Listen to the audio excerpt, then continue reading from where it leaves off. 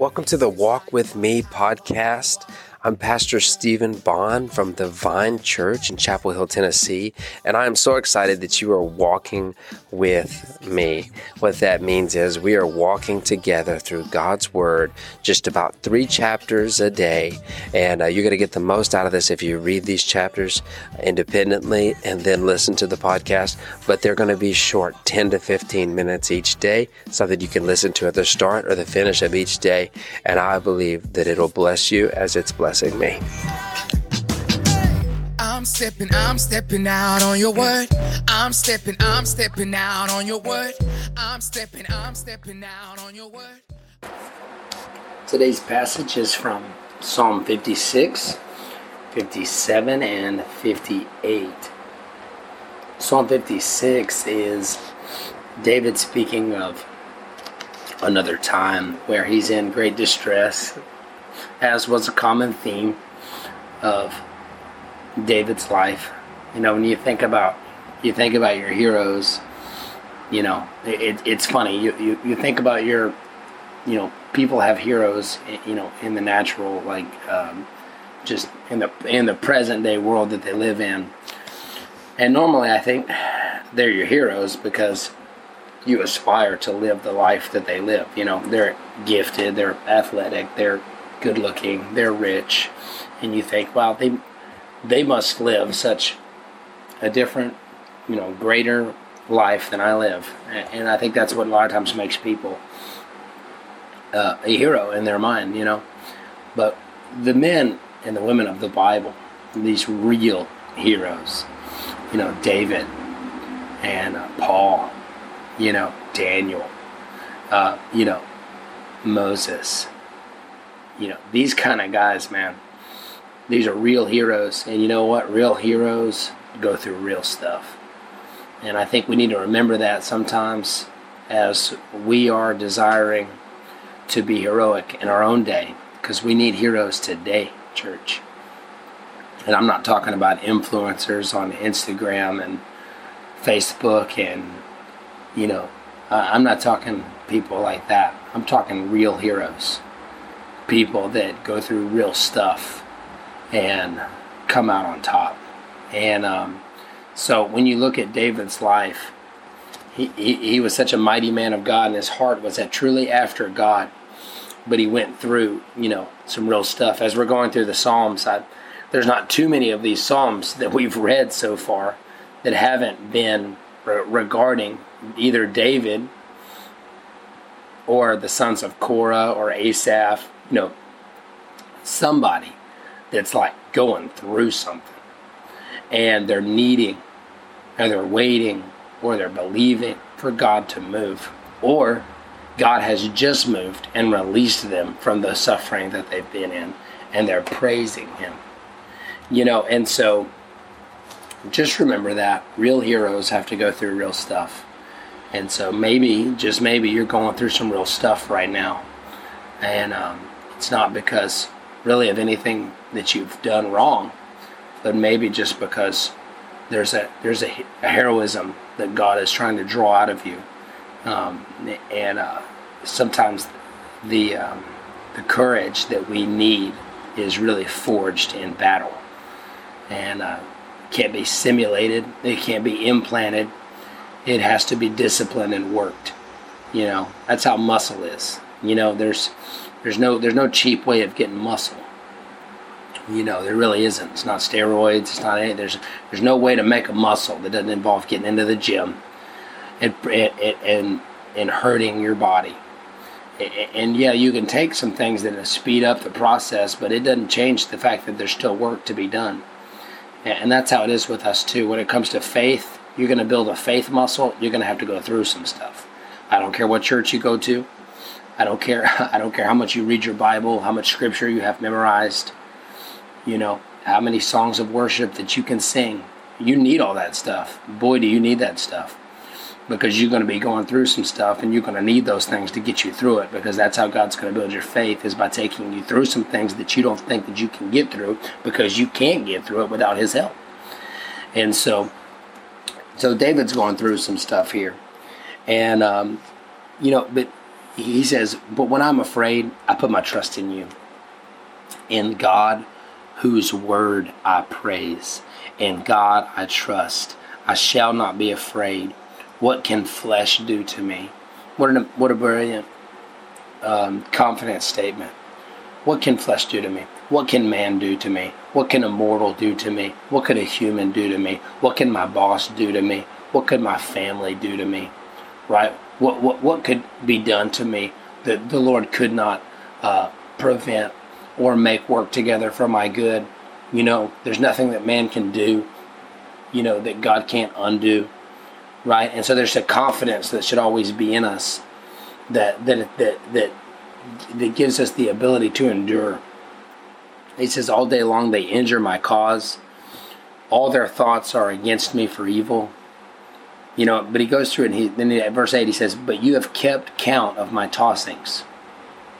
Put my tears in your bottle. Are they not in your book? Then my enemies will turn back in the day when I call.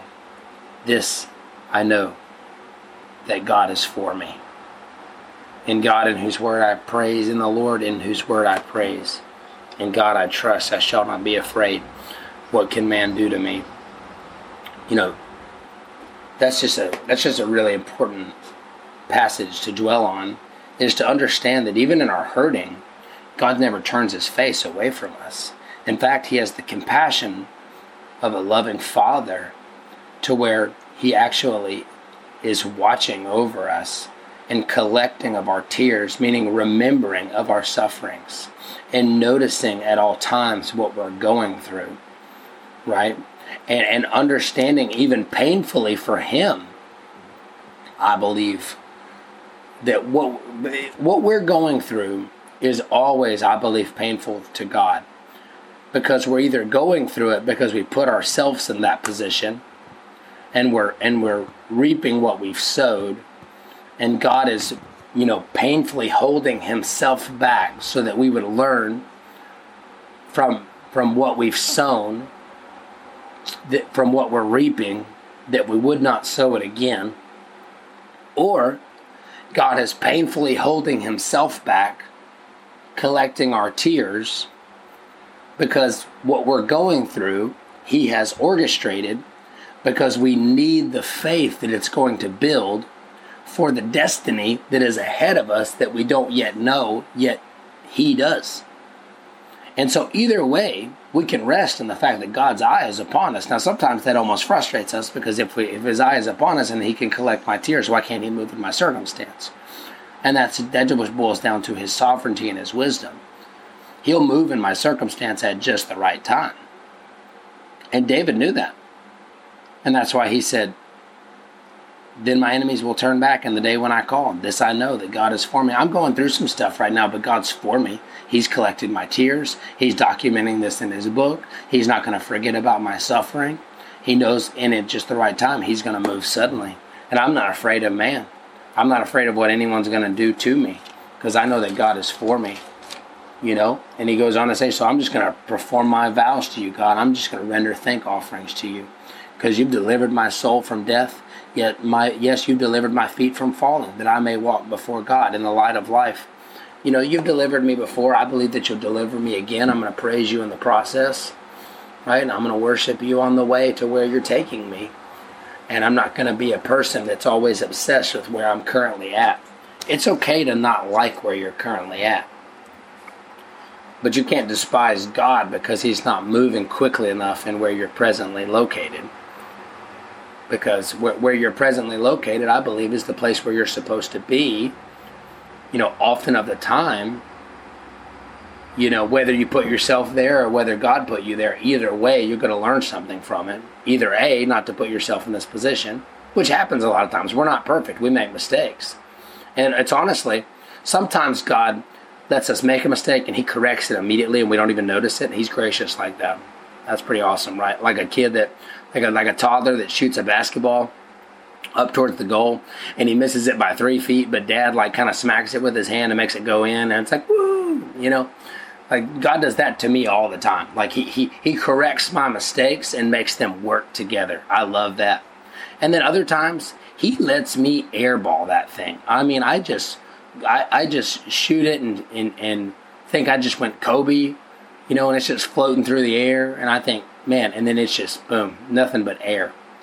And I learned from that too, because I go, oh man, I really missed that. I really missed on that one. And then I get to look inwardly and go, why did I miss on that? Oh, okay, I see. Because I wasn't patient enough. Oh, I spoke too quickly. Oh, I didn't do this. I didn't communicate well enough. I didn't, we learn through failure as well. So God is so sovereign and so loving that he allows his children to fail. And listen, it's a lot harder and a lot more loving to allow your children to fail than it is to always help them succeed. I mean, that's tough, but it's real, right? You got to let your children fail sometimes. That's why, I don't really like the whole participation trophy thing. I don't mean to go off on this. I'm not that passionate about it, but, my son has played in some baseball leagues that did it and some baseball leagues that didn't do it. And, man, that's just a piece of junk. I mean, it is to him, too. He doesn't care. End of the year, they give him a medal, they give him a trophy. Man, that thing gets thrown up somewhere. We don't care anything about it. Why? Because it doesn't mean anything.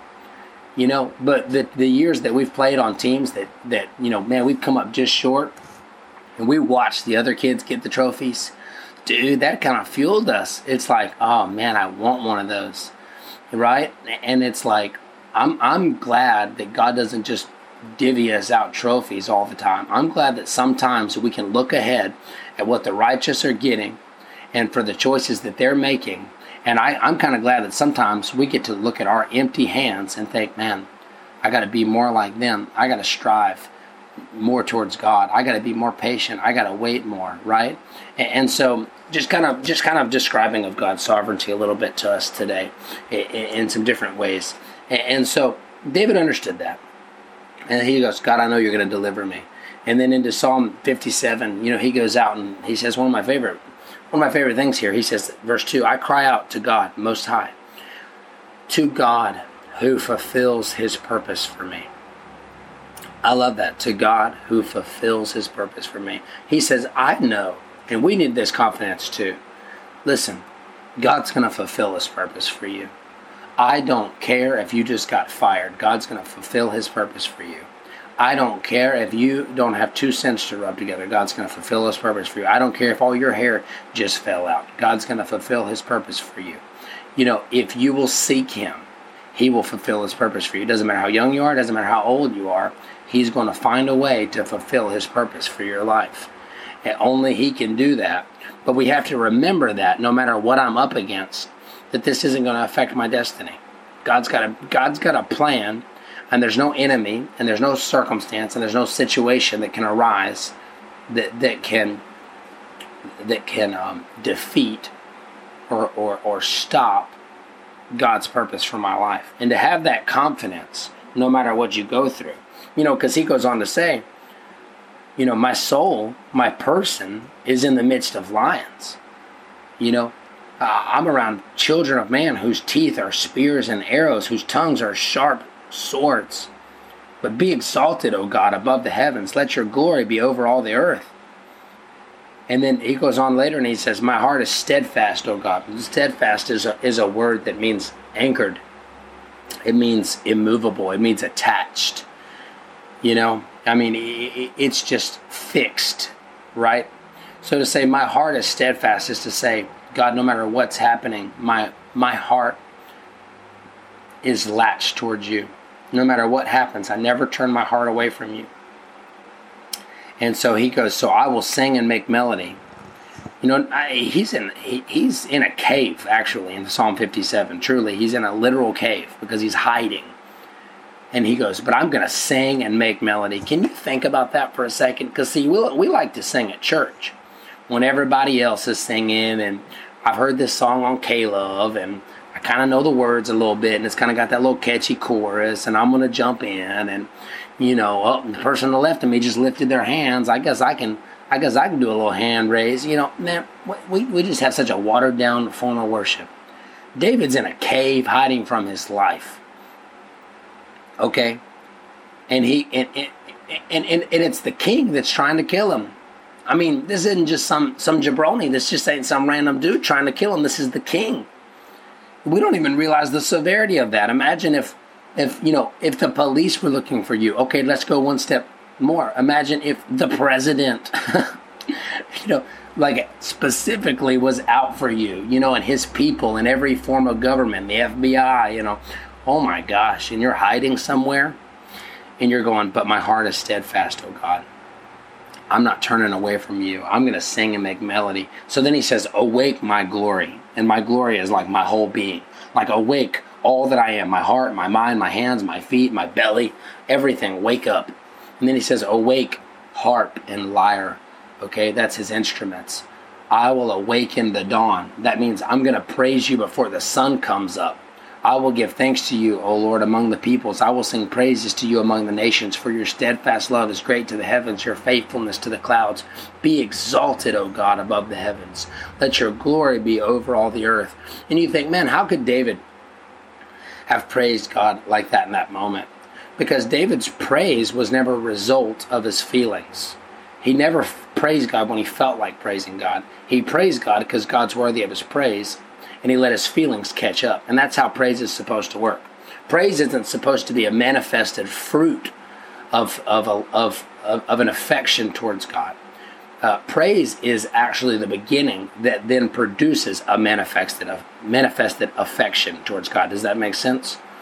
Okay, it's almost like you may not just walk in the kitchen, look over at your spouse, and think, "Oh my gosh, I just want to kiss you so bad right now." Okay, now in the beginning, that might be the way it is for a time, but as you've developed into your relationship, you may not just feel that way, but you may then go and kiss them because you love them, and that's your spouse. And then I may have crossed the line, I'm sorry, but then in kissing them, now there's a feeling that's come. You go, oh man, do you know what I'm saying? It's like, this kiss has reignited that how passionate I am towards you. This hug has. This holding of your hand has. You know what I'm saying? And it's but we don't just you don't just go, well, I'm not going to kiss you today until that feeling just falls on me that I want to. You know what I'm saying? That's illogical. That's not how life works. Okay? That's not how it's supposed to go. We don't let our feelings control us. We control our feelings. And so David's going, I'm going to praise you. I don't care if I feel like it or not. And then in lifting of my hands and lifting of my voice and playing of my harp and stringing of my lyre, then all of a sudden my heart starts to swell up and I remember how good you are again. I've exhausted all of my time today. Psalm 58 is a great psalm. And ultimately, the only thing I want to say about Psalm 58 today, there is some harsh language in this psalm, but it almost seems a little bit ruthless. Because he's saying, man, I just hope you're just melted. I hope that the fate of you, I just hope, that your teeth are shattered. I mean, this is a pretty ruthless psalm talking about his enemies here. But I want to remind you that David was a giant slayer and he was a pretty savage dude. And instead of coming up out of his hiding and starting to whoop some major tail, he trusted in God to be his vindicator. Okay, so that's kind of what I want to leave you with today is no matter what you're up against, the battle's not yours. It belongs to God. Okay, even if it's in your ability to fight, you need to take it to the Lord first and let him be your vindicator because his plan and his ways are greater than yours.